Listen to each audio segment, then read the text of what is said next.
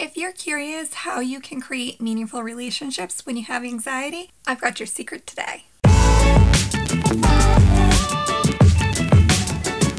Hi, I'm Mallory Grimsey. I'm a teen therapist and I love making mental health videos. When you suffer from anxiety, you know that you can get really stuck in your head. It's really easy to start overthinking and questioning and wondering. And you just get stuck in this really negative loop about what is real and what is not. It can make it really difficult to develop healthy relationships with others if you're constantly wondering and thinking if they like me, do they really want to be my friend, am I doing something to annoy them, are they gonna leave me? These are all really common thoughts when you have anxiety. So what are some of the secrets to creating meaningful relationships when you have anxiety? I've got you. The first secret is being kind to yourself. You're a human being, which means that you have flaws. Not everyone is going to like you, and not everyone is going to get you. So learning how to be kind to yourself, regardless of how other people think or feel about you, is going to be a key first step in creating that meaningful relationship with others. So how do you do this? You can use positive affirmations. You can keep a running list of all the things that you love about yourself. Also, working on being somebody who's likable rather than being liked is key.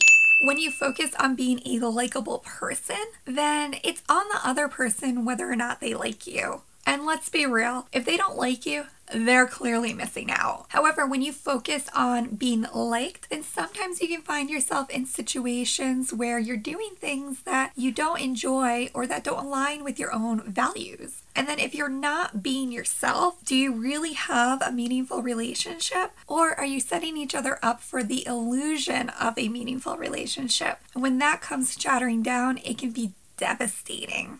There's a really interesting show on Netflix called The Circle where different players get to choose a social media identity to interact with each other. They cannot see, they cannot talk, only through this social media app called The Circle. And so some people go in being very genuine and real in themselves, and other people go in trying to be somebody that they're not, kind of like a catfish. And I will tell you, it breaks my heart when somebody goes in pretending to be a different person, because not only does it reinforce the idea that these people wouldn't like them as they are, it also robs those other people the opportunity of getting to know the real you. And good, genuine people, when they get to know you and you allow them to know you, can help you feel really validated and good about yourself too. So why not give them a chance? And if they still don't like you after getting to know you, do you want to be friends with someone like that? I don't. If you struggle with anxiety, you know that flare-ups can be really debilitating and sometimes devastating. You can have a whole plan that you're gonna go to this party with your friend, and then the event comes up and your anxiety can just skyrocket and it can be immobilizing.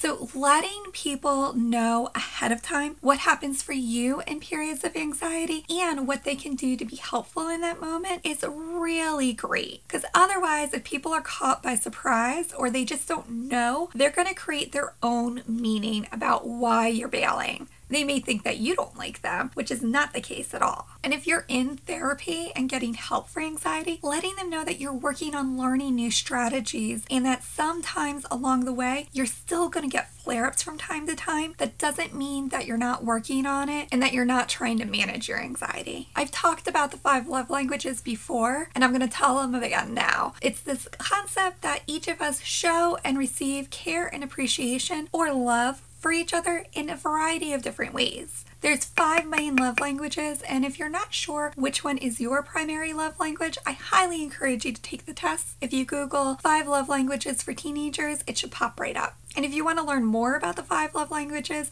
definitely check out the book too. This can help you and the people who you're looking to create meaningful relationships look at the way you express and receive care and appreciation in new ways. So for example, my love language, which I know will be shocking, is words of affirmation. So what that means is I feel really cared for and appreciated when people tell me that. They have to use their actual words. And so no surprise, I'm a talk therapist. And here I am sharing what I know to be helpful with all of you. Seeing it in writing is really fulfilling for me too. So if somebody else's primary love language is gifts, I'm of course not going to turn away a gift because who would do that? But I may not feel as cared for or appreciated than if somebody just told me, hey, I really enjoy being your friend. It's so small, but it really fills my heart with joy. After you take the test, make sure you let me know in the comments below what your love language is. I love seeing what others are, and if you agree with your results. One of the other secrets to creating meaningful relationships when you have anxiety is not over-relying on your anxiety to get out of situations that you just don't want to be in. So you probably already know that avoiding anxiety-provoking situations can actually make your anxiety worse in the long run. Lying about an anxiety flare-up can also get you in trouble with your friends too. Just be honest with them, be real. If you don't want to do something that they're suggesting, then just let them know you're not into it. You can be direct and not be a jerk. In fact, Brené Brown often says, clear is kind, and I couldn't agree more with her. And this secret is key to creating any sort of meaningful relationship, even if you have anxiety. And that is remembering that your friends are not your therapist. If you're really struggling with anxiety to the point that it is affecting your relationships and your friendships, and you're not seeing a therapist, it's probably time to link up with someone local to you. Therapy can be so wonderful, and it has the power to change lives. If you tend to experience anxiety attacks in school, and I know most teenagers do, I really encourage you to watch the video on your screen right now. And if you found this video helpful, please be sure to share it because you never know who you could be helping. Thanks for watching.